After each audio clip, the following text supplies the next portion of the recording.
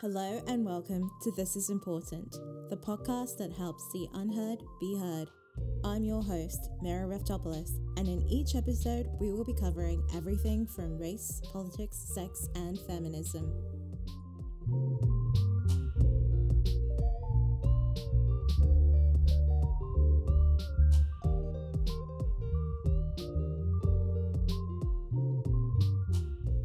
I'm going to be joined by Delt today. You may recognize her from our previous episode that we did about the mixed race experience. So I asked her to come back on because I really wanted to delve into her story more.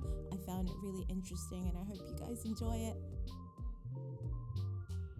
Oh, thank you so much for doing this with me. I just really because I've been editing our conversation that we had, Yumi, Amber, and Chai, and I really wanted to sort of delve in a little bit deeper with your side, just because it was such an interesting story and it was so different as well from the other two, and I just really wanted to sort of delve into that more respectfully, if you don't mind.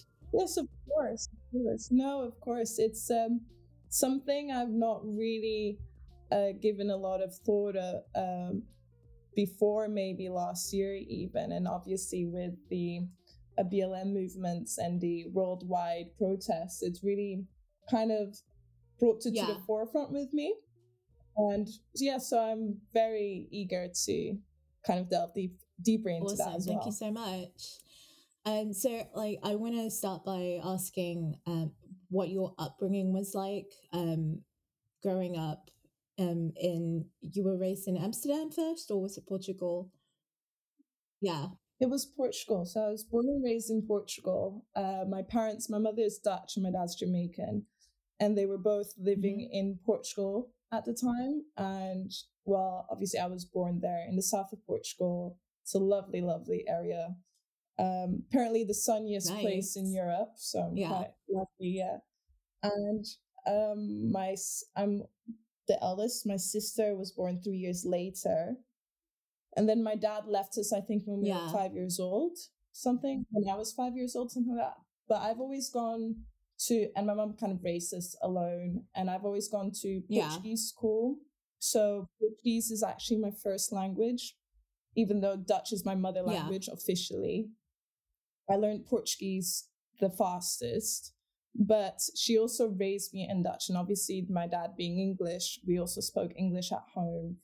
So I was raised in 3 languages, but having Portuguese schooling really kind of made that language. Yeah, that's your mother tongue. Strong. That's in a way, because it's, your first words would have been in Portuguese. Yeah. Probably. And it's odd because there's some forms that you have to fill in when applying for uni or jobs where they ask you what your mother tongue is. And I always find it such a loaded question because it is officially Dutch because my mum is Dutch and I do have Dutch nationality, but I am culturally Portuguese and I was Portuguese is my first language. So it doesn't really fit into the normal administrative options, I think it's the same with I'm British, I've only ever known this country, but I understand my parents' languages. I can't speak it, I'm not very good at that, but I understand them fluently. I grew up listening, hearing it and saying, speaking it with my family and stuff, but I wouldn't consider that my language because, my first words would have been in English. So I do know what you mean in that sense. And it was a good time growing up in Portugal. I was outside a lot. I was the typical muddy, dirty child, and I did lots of sports as well growing up. And all my friends were white, I think. And I had babysitters who were Cape Verdean. In Portugal, you have a large Cape Verdean Angolese communities because of they were Portuguese colonies for the longest time.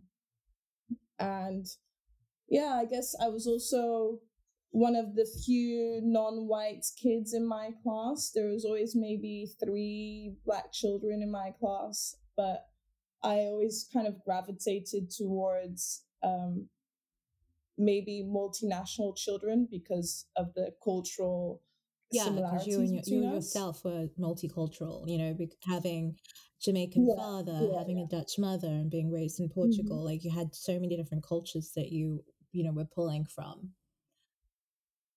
100%. And but the interesting thing is, most of my kind of traditional values are stem from my mother's Dutch culture. So a lot of our kind of values, etiquette, whatnot, is was instilled in me and my sister by my mother. And my dad, Jamaican, he didn't really have a Jamaican accent. I think he moved to England when he Mm. was like 19 with his mother and his sister. And so I don't know much about Jamaican history or culture. It was never really instilled in me by my father, which is it's a bit unfortunate. But I think that has a lot to do with my dad's relationship with his past. And I think I'll see him this year, and I think I'm probably going to talk to Yeah. him about it, just to see what his heritage is, his history, his life, because I do have pictures of him in Jamaica. They're the loveliest pictures. And I've met his mother as well, who's unfortunately passed away. And she had the thickest Jamaican accent. I think I was 15. And she gave me a shopping list orally. So I didn't understand a word she said. And she was so intimidating. I was actually Yeah. really, really scared to make a mistake. But that was the first time I was actually in touch with Jamaican culture. That was through my grandmother, because I don't like, even though my dad's Black and fully Jamaican, he wasn't really in touch Yeah. with his heritage. Yeah. So like growing up, what was your like after your when you were a child to after your parents broke up, how did your relationship change and did it later improve with your father? It's an interesting question, actually. I think I'd always been daddy's girl. I have vivid memories of him brushing my hair out and treating it, and because I have obviously very Yeah. curly Afro hair, so he would treat my hair, and I have vivid memories of spending hours in the chair while he is carefully combing my curls out and detangling it. And then after they broke up, the biggest change for me was him not treating my hair, and then my mother Yeah. having to do it. My blonde lobster red mother had to do it, and then she had no idea how to treat it. And I think during primary school, I was like 6 or something. You have the head lice is a thing that Yeah. always happens, and none of the products worked on me. And then also the pharmaceutical products also come with a little tiny comb Yeah. to remove like the lice eggs. And that wouldn't go through my hair. My hair was far too thick for that. And I think one of my babysitters slash nannies at the time, who was Cape Verdean, she referred my mom to the hairdressers and told her to relax my How hair. old were you? So I had relaxed. I think it was 6. The first thing my mom did was actually shave my head off, hair, I mean. and I remember being so self conscious because it happened close to the date of school pictures as well. And suddenly I had this short hair. And I think we got it relaxed quite soon after that. And one of my first like school pictures, first grade probably, is me with the tiniest, shortest haircut. I looked pretty cute, but I remember feeling self conscious because of my short hair. As a kid, your ideas about gender are very uh, elementary. So me having short hair, I was like, oh my god, I'm Yeah. like a little boy, and I didn't really like it at all. But it's not something that's marked me necessarily. But I have then continued to relax my hair since, and I've only stopped doing it maybe a couple months ago for the first time. But yeah, so during our conversation with the rest of the people that we were talking with, Mhm. you mentioned you had sort of like a resurgence recently in wanting to find out more about your father's side of you, you Mhm. know, like that side of the culture. Um, have you, you know, have you discovered something that you didn't know before, or like something that's, you know, that you're excited about exploring more? Um, it was tough because at one point in the beginning of last year, I thought I had to make That's a okay. decision whether Yeah. I wanted to be black or white. And um, interestingly, I kind of discovered that I don't need to choose because my identity has never been so closely connected to my ethnicity. It's never been so closely connected to my heritage. It was just fully, it was my identity, I guess is much more complex than that. So I kind of discovered that I don't have to choose. And that's how far I've come necessarily. Not necessarily, but up until now, I guess. Yeah. Yeah, and I think that's a great way to think, you know, like I would, like if I were in your shoes, I would want to just be me. You know what I mean? Like I wouldn't want to be like linked to something so simple as, oh, you know, like I can either be black or I can either be white. I would just want to be delta. I'd be like, this is who I am, you know, Yeah. rather than it being as if, you know, like you're caught in the middle or something. It shouldn't, I think, Exactly. impact your identity that much. I think Mhm. having, like with anybody, you know, who is raised in a bicultural family or biracial family or whatever, like I think if anything, it's just sort of having an understanding of your parents and that, you know, that culture, the different cultures or like the different upbringings and things like that, rather than it being you have to choose one or the other, or like you have to be like this in order to fit this particular mold or something. Like when, you know, when I have kids, I wouldn't want my kids to feel that way about my husband and I, you know, Mm. like I can't be Yeah. I can't be black, I have to be white, or I can't be white, I have to be black, because that's, you know, like, do you know what I mean? I'd want them to Yeah. be their own people and just have an at least have an understanding of and like have an appreciation of some kind of um the heritage, you know, but like it shouldn't define who they are. Do you know what I mean? Like life's not that simple. I don't think I've always been picked on as other, even though I was a very visible minority in my classes. It's never really been something that was held against me. Not at all, actually. Yeah. Yeah. And was it so like growing up with within your family as well, and on your mum's side of the family, were you ever made to feel othered within the family, or where did you ever hear comments made, you know, that you didn't quite understand then, but now you look back and you're like, oh, you know, what was the meaning behind that comment or anything like that? I don't think so. Not necessarily. I think I was very lucky in that Yeah. aspect. My mother was very accepting. Well, race was not something that ever played a role in my family. That's maybe why it never really played a role in how I perceived the world to be.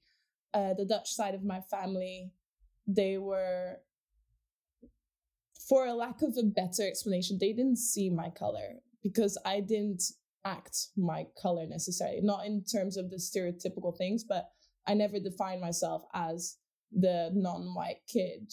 I was different, definitely. I knew I looked different, but it was, yeah, I never felt othered for my ethnicity. No, I was very lucky in that aspect. Interestingly, though, somehow my type of guys, I very much like a specific type of man. That's why I grab it in terms of physically. What do you say? How do you say that? Yeah, my type of guys, my type of man. Yeah, they were always blonde, tall, blue eyes, and I have wondered if I had more of a prominent male role model in my life who was Black, Yeah. maybe I would then, my taste in guys would be different as well. My dad has obviously stayed in my life forever, but he wasn't a prominent role in my life. I think he traveled for years. He's lived in Brazil now for 12 years. You know, I saw him maybe once every couple of years. There was a time when I was like 12 that he moved back to Portugal and he stayed there for a couple of years and he opened a Jamaican restaurant. There's a lot, yeah, that was a lot of fun. And it was, I think the fact that I didn't have a prominent Black male role model in my life, I think that kind of conditioned my taste for men as well. Living in a largely white community, I think, and maybe the fact that I would idolize Pocahontas and Captain Smith, maybe that had it as well. Yeah. But I think, yeah, I get what you mean. Like, I don't think your taste in whoever you're attracted to has anything to do with like upbringing per se. I don't think even if your father was around more often, it may or may not have hindered your preferences. I don't think, because I think everyone, you just like who you like, and it's also about who's around you as well. Like if because you said you grew up in an area where it was prominently white people, so if that's who's around you, that's who you're going to date, and I don't think that has anything to do, like, I don't think your father not being in your life consistently, like every day, sort of had an effect on who you dated. I mean, I'm married to a white guy, and I grew up in London, surrounded by everybody. That's a good point. Yeah, because I do really think that there must be some kind of influence of what I'm exposed to, and then therefore also an influence of on the outcome. What my preference and dislikes were. And I remember also for the longest time I was being pursued. It must have been middle school as well. I was being pursued by this mixed race boy, and I remember just already making a decision that I didn't like him. And I remember, if I think back, I remember feeling that he reminded me too much of my dad. So I found that a bit weird. It's not a line that I would want to cross, because my dad was my dad. It was my idol. And then he reminded me of my dad just because of, I guess, his skin color. So I'm not going to go there with you, no way. And I remember really actually physically running away from him at times as well, because it was like, no, I'm not even entertaining that idea. It felt like to me. So I know what you mean. Like, there are guys who, like, there are like famous actors or like guys who I've met who remind me of like my brother or like my dad, and it's just like, in terms of mannerisms and the personalities and things like that. So I do get what you mean in that sense.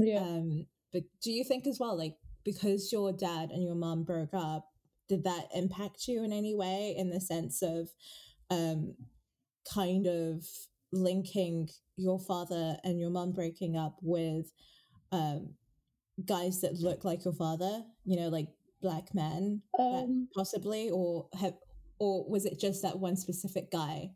It wasn't just specifically that guy, but I don't think the fact that they broke up had something to do with it. I think it was more that my the only male presence in my life who was Black was my dad.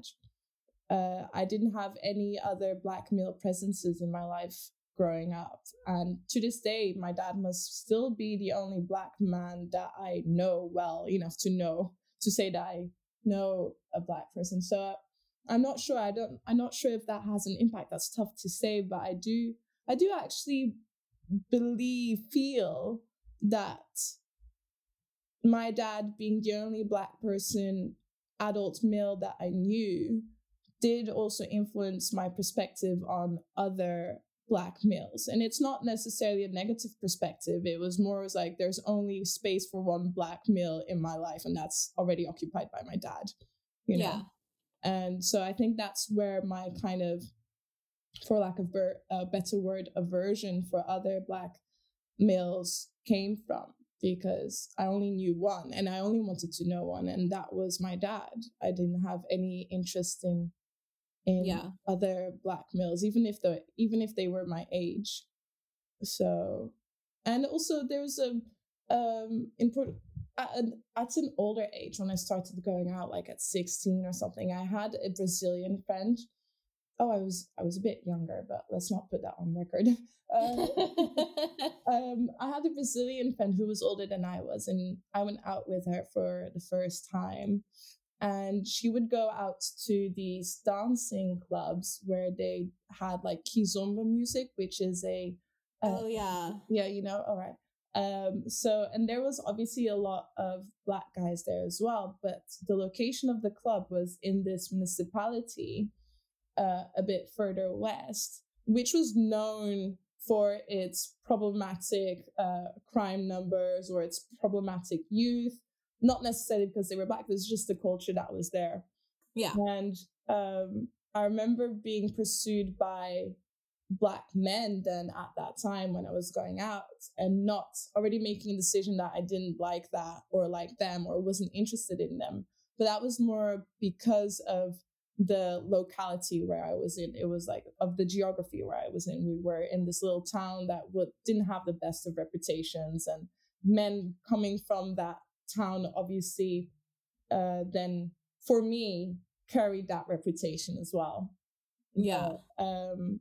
So that was kind of also later on a bit more of a complex aversion, but it was only by default, because had it been a white guy as well, I already would have made the same decision, being like, oh, I don't want any guys from Cortez. Yeah, sure, like in a dodgy area. Yeah. A bit snobby of me, but yeah. No, I know. I think any, especially at 16, it's like life is much more simple. Too much, yeah. It's like I evaluate life at such a young age. I evaluate it along very strict but very simple lines, and if you fall outside of that, it's like life was easier then as well. Okay, so what age were you when you sort of moved away from Portugal? I was 18, I think. It had always been instilled in me that I would go and study at uni. So it was never really a choice for me. It's something I really took for granted. Being Dutch, I could study in Holland and get student financing for free.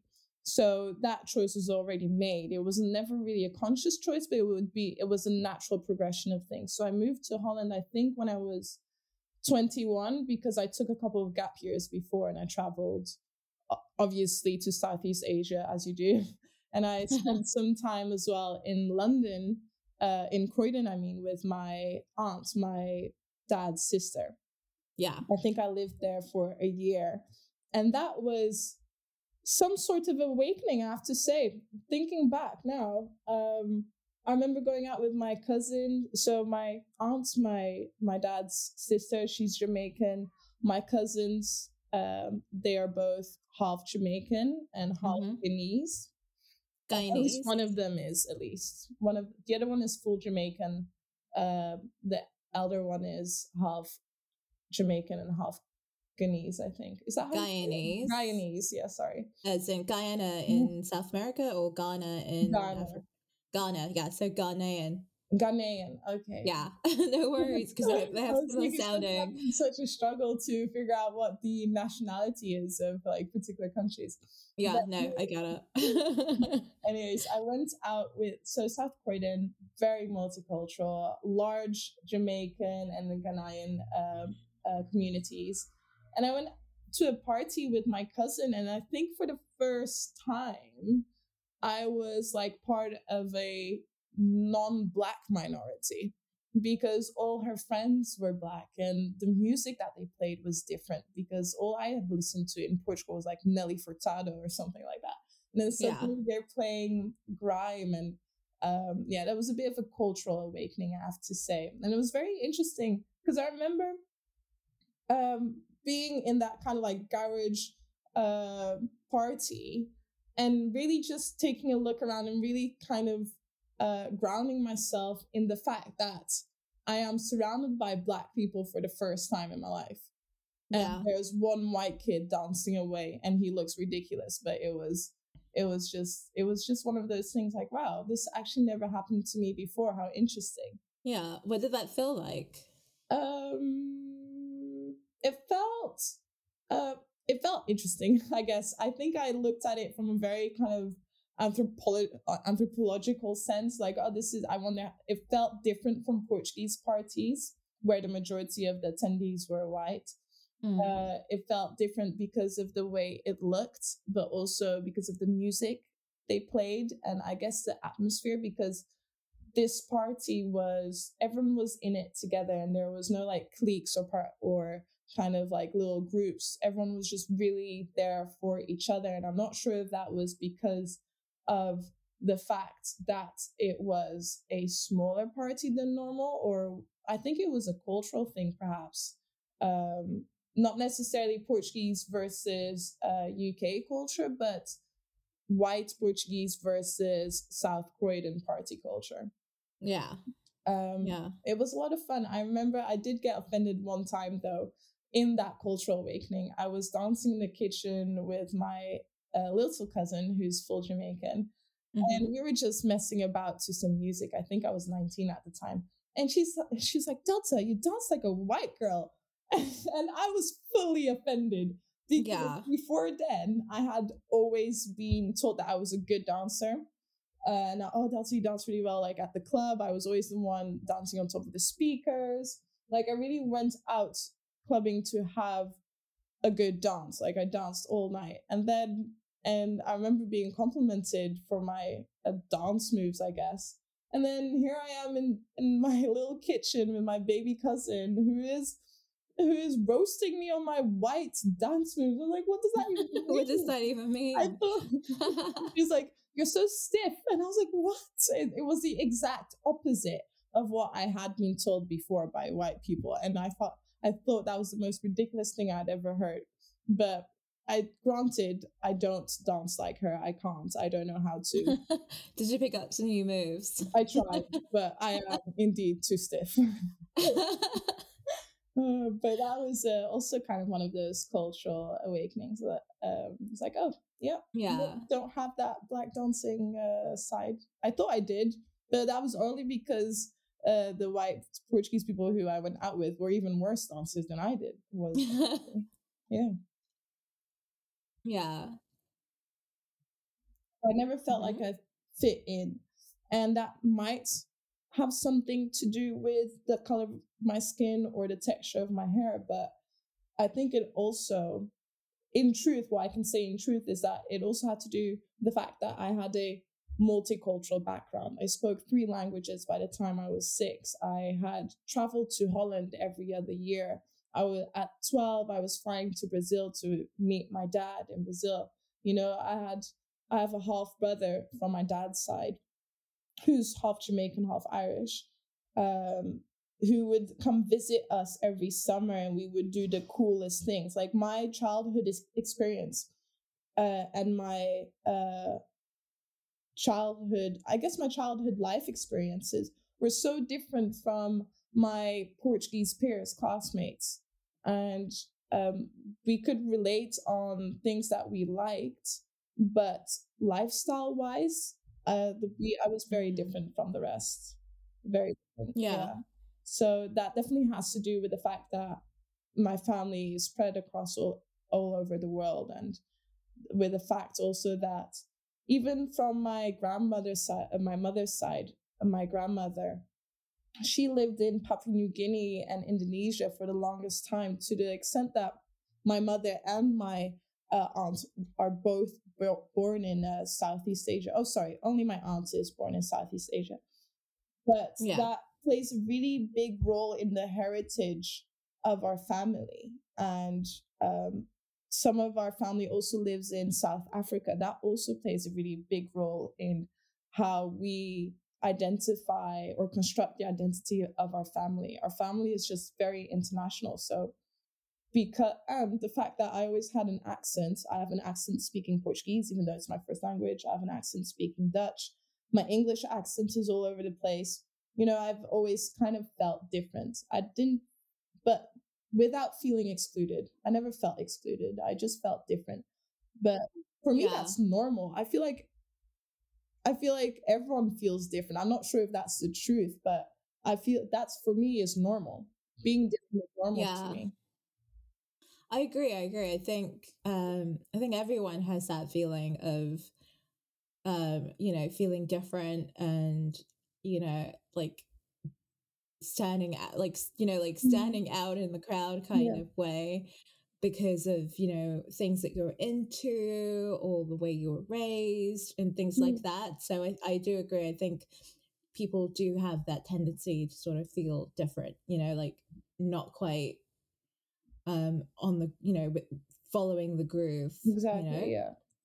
Because I felt like like growing up, I always felt different in the sense of I didn't, because growing up, you, like what you were saying, oh, you dance like a white girl and things like that, like hearing comments like that growing up, like, oh, you're an Oreo or this or that. Do you know what I mean? Those sort of statements really stay with you and make you feel like you don't belong to this group of people, even though you are. Yeah.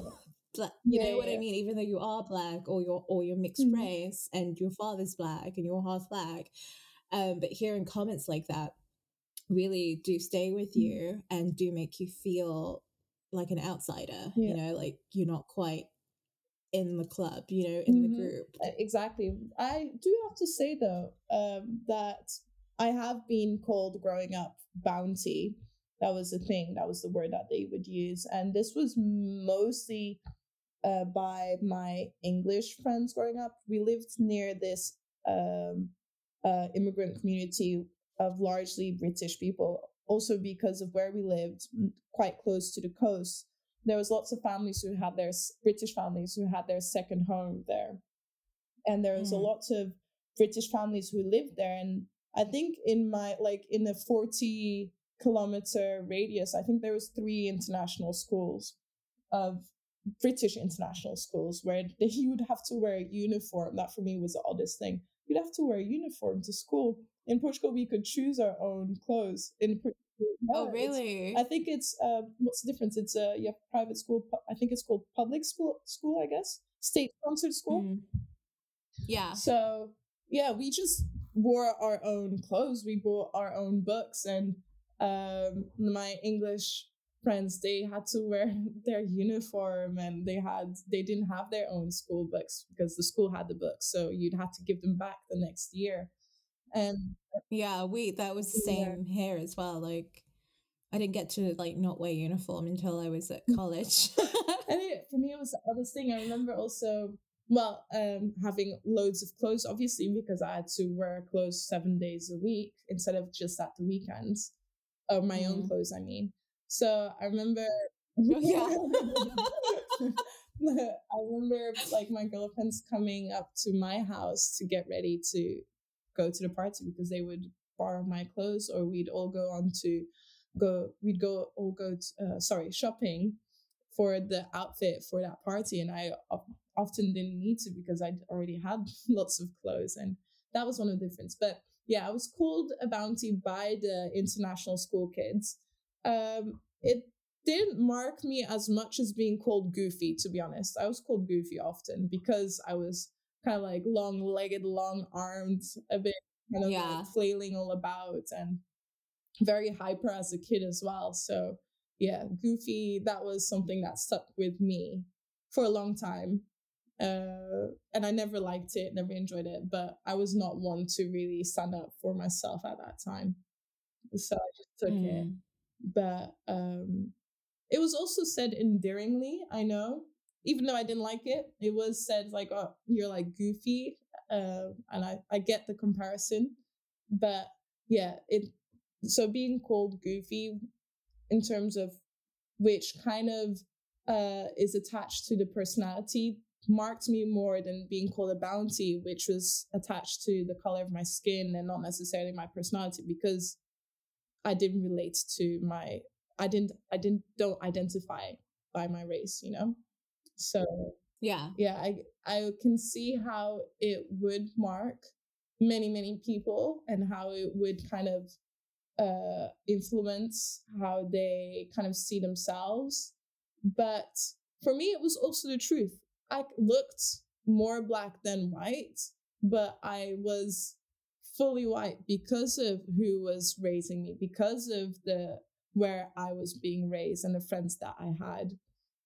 So Yeah. it kind of like it bounced. Yeah, I didn't even need to shrug it off necessarily. It would just bounce off me. I didn't really care about it.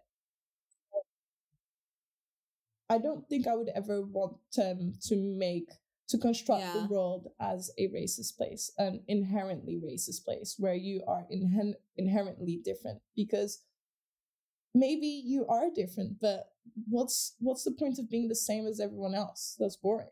Be special. Yeah. Be yourself. Find your own path. And yeah, I think the fact that I don't identify with my race is a big part of that. But at the same time, my Jamaican heritage has been pushed under the rug. Like, I know nothing about my Jamaican side of the family. I know I have cousins everywhere in Jamaica. I have a load of cousins and aunties in Croydon as well. But it was, that's something that I feel nostalgic for. Like, missing something that you've never had, it's a very weird feeling. So it's that's something that I feel nostalgia for, that side of my family's history, because my Dutch side's history is so rich. They've done so much. I know I know all interesting things about them, but I know nothing about my Jamaican side of the family. And it might have to do something with my dad. I remember I recommended a book to him. Which one was it? To Kill a Mockingbird by Harper Lee. And he's like, oh, I love that I really enjoyed that book. And I think I was in Brazil at the time as well. So I wanted to give him the book. And he's like, no, I don't want to read anything about racism. I can't do it. And I was like, oh, interesting. And it has stuck with me. I didn't ask further. I pushed it a bit, but I didn't ask further because it was very, like, the discussion was shut down before it even started. But I think it has something to do with my dad. The fact that he is a snob, 100%. But I think that somewhere in him, he denied his Jamaican Black culture, let's say, to be able to fit in the white DJ world or the white hospitality world of London and then subsequently in Portugal. Have you ever asked your dad? Like, have you ever spoken to your dad about racism? I haven't, but I have made a mental note to do so when I next see him. I last saw him 2 years ago, maybe last year even. Oh no, last year was Corona. 2 years ago. And I am probably going to see him this year. So we are going to talk about I guess the pandemic and everything kind of hinders that. Yeah, hopefully. Like, he's in Brazil as well. I might not be so lucky because apparently it's really bad there, but yeah, I heard, the Brazilian variant isn't. And it's also sad for my dad because the matriarch of the family, his mother, passed away several years ago. And he actually also didn't go to his, he's a very troubled man, my dad, bless him, but he is troubled. He's got a couple of demons, I guess. So he didn't go to Jamaica to the funeral, and he only went a year later. So I feel like he's always been running away from Jamaica all his life since he left. And then when he had the chance to go back, he chose not to because I feel like he was still running away. But only a year later did he go back. And I remember him writing me an email saying, I was expecting to see the Jamaica of my childhood with the beautiful banana palms, the fruits, just the nature, just the untouched nature. I think that's what he remembered. And I think what he saw was something that was very derelict and quite opposite of what he had expected. I think he saw poverty for the first time. And it's not that it wasn't there before, but as a young child or a teenager, I don't think he actually realized Yeah, because you tend to romanticize your childhood, you know, like if you had, like, I mean, for those who had a good childhood, you kind of romanticize it, and everything is bigger and everything is brighter, you know, like Yeah. the Christmas tree was 10 feet tall, and, you know, Yeah. like Yeah. your bike was like the biggest bike, and like everything was, you know, Mhm. exaggerated in a way because you kind of look at your childhood again with, like, you know, Yeah. rose colored And glasses. there's so many pictures of him in Jamaica fishing, um, folding banana palm leaves. I think. What else are there? Just him in nature doing something with it. Him also in water, under like natural waterfalls. And I think that's what he remembers. He remembers the memories attached to the pictures more than anything else. Um, Yeah. and yeah, I think him running away from his cultural heritage kind of meant that I was never able to reach it. And but now being old enough and conscious enough of the fact, I will talk to him about it. And I feel like we're going to have a really cool, fun conversation about it because my dad's a philosopher and he will be, having gone back that time a couple of years ago, I think he will be able to open up about it. I never tried before, but I think he will be happy to talk about it. Yeah. No, that's Hmm. awesome. Yeah, I'm looking forward to it. I'm really curious. Really. Yeah, me Yeah. too. Because it's like, it's not something, it's like, it's as if my black side has always been kind of neglected, ignored, Yeah. and like I said before at the beginning of this conversation, my values, my norms, my traditions, they're instilled in me from my Dutch mother. And so even though I know what jerk chicken is, that's the only thing I possibly know. And that's probably because my dad had that Jamaican restaurant in Portugal after for a Yeah. while, which he Yeah. replicated in Brazil as well. So that's the only Jamaican culture that I know. But dad doesn't like, ironically, he has had been a DJ for the longest time. He hates music. He only listens to classical music. Really? Yeah. So I can't blame them. I did, although, blame my mother for something the other day. It's interesting. Let me try and remember what it was. My hair. So I've cut my hair off because I've decided to stop relaxing it. Oh my Yeah, God, it's really, amazing. really short. Oh Um, wow. You have to send me a pic. I've got you on Instagram. I'll oh, have I a look haven't if you posted anything yet because I don't feel like it's the oddest thing, but I'll send you a picture because I'm on Instagram. yeah. So I've decided to stop relaxing my hair because I've done it for more than 20 years now. And I was kind of fed up with the process. I was fed up with having a month of like good manageable hair and then 2 months of a bit frizzy, dried out hair and then restarting the process all over again. So I Yeah. let my roots grow out a bit and then I had my friends cut it off for me and it was a bit of an adventure. And that was maybe 3 weeks ago and I have Yeah. 2 inches of natural hair now, and it's I still don't recognize myself when I look in the mirror. I don't Yeah. know what to do with it yet. So this is like my blame story is two parts. The first part is I kind of blame my mom for my ignorance in terms of my own hair because she was as well, but she never kind of bothered to learn about it. She got it fixed as soon as she could. And then the only Mm. products that I used were the normal mainstream products that you have in all stores. And Yeah.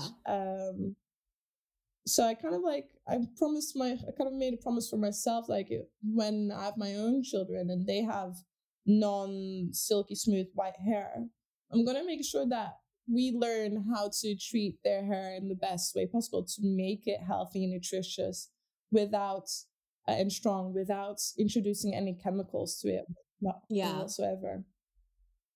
I love that. I'm so Yeah, excited for yeah. you to go on this Yeah, I'm not journey. going to Like, wax my hair again for seriously. the time being, but Yeah. Just have a moment and just have a moment and yeah, reconnect with your yeah. hair, Mhm. you know, have that relationship. And then if you change your mind, you can change your mind. But I've always said, I think it's so important for women, especially, to have that Mhm. moment of just exploring their natural Yeah. hair, you know, even if it's just for a year. I just think it's such an incredible journey, and it's so personal as Mm-hmm. well. Yeah, it is Um, honestly a journey of reconnection as well. Um, yeah. it's odd because I remember the day that I knew I was going to do it, and I needed to get, I was sleeping over at a friend's who was going to cut my hair. And so I was packing my bag because we had decided to wear dresses that evening just for a little party. And Mhm. I couldn't decide what to pack. And having been in quarantine for more than a year, I had a load of outfits to choose from because I didn't have the problem of, oh, I already wore that, everything was Yeah. different. But I couldn't figure out what to wear because my hair was going to look different and I couldn't picture how it would look with the outfit. And before I cut my hair, uh, my hair also was an accessory to my outfit. Like, depending on what I was Yeah. wearing, it was how I would style my hair. No, definitely. I think hair is like an Yeah. accessory. So it was suddenly that manageable accessory that I had was going to be gone and it was going to be short and curly. And it was the exact opposite of what I had before, which was long and straight. And I could not, for the life of me, decide what to wear without feeling like it wasn't going to look good. So I picked something out Yeah. anyway.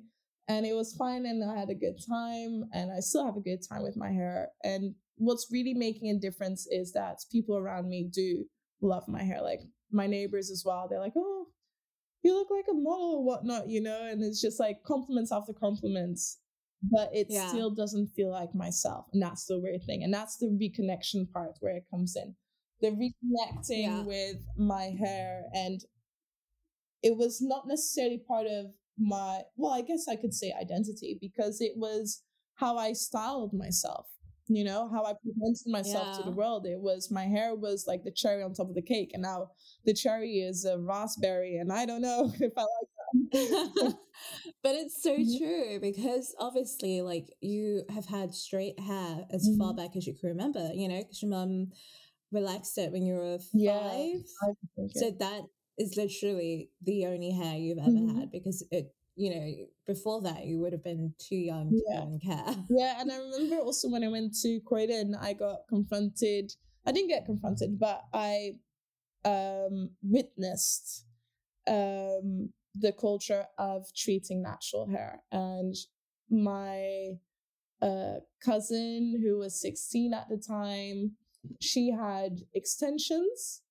And my baby cousin had kind of like straightened hair, not relaxed, but straightened hair and sometimes braids and stuff. But both of them had kind of like receding hairlines because of the trauma of the hair being continuously pulled Pulled. back Yeah. with the weaves and the braiding and what would should have been protective hairstyles kind of ruined their edges. And my cousin also played a lot with my hair, asking how I would get it keep how it was so long. And my hair was long for someone who relaxed their hair so much. But I remember knowing that I was like, or feeling glad that I didn't have natural hair, or feeling glad that I didn't have to go through the typical hairstyles, which would eventually eat away my edges because I have full edges, luckily. But that's something that I look back at with kind of endearment because I didn't had no idea how else you would be able to treat it, and I had no idea that their protective hairstyles was ruining their hair. I was just Yeah. happy to not have their problems, but not knowingly also kind of neglecting my own natural hair. Oh, and the second part of the problem of me not being able to relate to my own hair and knowing what to do with it is because in the media, I had this realization the other day. There's no one that looked like me in the media growing up. There was one Yeah. mixed race with natural hair in the media. There was definitely mixed race girls, maybe like the Cheetah Girls or something, but they had straight hair. Yeah. It's very Yeah, sparse, no one really had maybe. like their natural Yeah. hair really. T and Tamara had their natural hair for a minute. In Sister Oh yeah, Sister. that didn't mark me at all. I don't remember that at all. It was just the other. I remember. Yeah, there was no characters in the media or famous people in the media that I could relate to in terms of how I looked. I related to the characters in terms of their storylines, perhaps.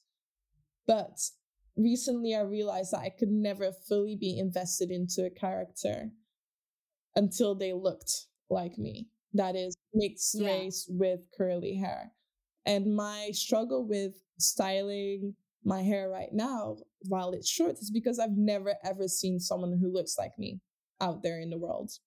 Now a bit more with Instagram and stuff, and that's maybe how next generations will be more accepting or will be more knowledgeable in terms of style and identity. But for me, it was just it's like a blank canvas and I have nothing to kind of pull from. No kind of backlog or catalog of examples whatsoever. You should check out Zoe Bella Kravitz. Oh yeah, I love her. She's got a similar bone structure to you, and she's had like really, really short hair before and styled it really, really nicely. Yeah, I have. She's one of the few media people that I follow. Well, that's a lie. I follow a lot of famous. Don't we all? But she's one of the few ones that still shows up on my newsfeed. You should check out talking about hair journeys. On Netflix, there's a movie called Napoli Ever After. Ooh. And it's about a Black woman who her whole life she's been relaxing her hair or wearing weaves, but like she's never had like her natural hair like ever. And it's just about her journey, and like one day she just like shaves off all her hair and just like starting from the beginning and just embracing her hair and finding out more about her hair, like how to treat it and all of this. And it's so interesting. Called Napoli Ever After. Okay. Yeah, it's American. Okay, good. I'm thinking Napoli as in that city in that town. Oh yeah. Oh my god. No. Oh, okay. No, I'll send you a link to it. But yeah, it was really cool. I would love to. Yeah, awesome. Well, Delta, I can literally talk to you all day. You're so easy to talk to. Yeah, you too. I was like, when you said that, I looked at the time and it's like, oh, it's been more than an hour. Wow. I don't even have a dry throat per se. I often have like a very dry throat, and it's not really. It's easy. Yeah, you make it easy. Oh, thank you. You too.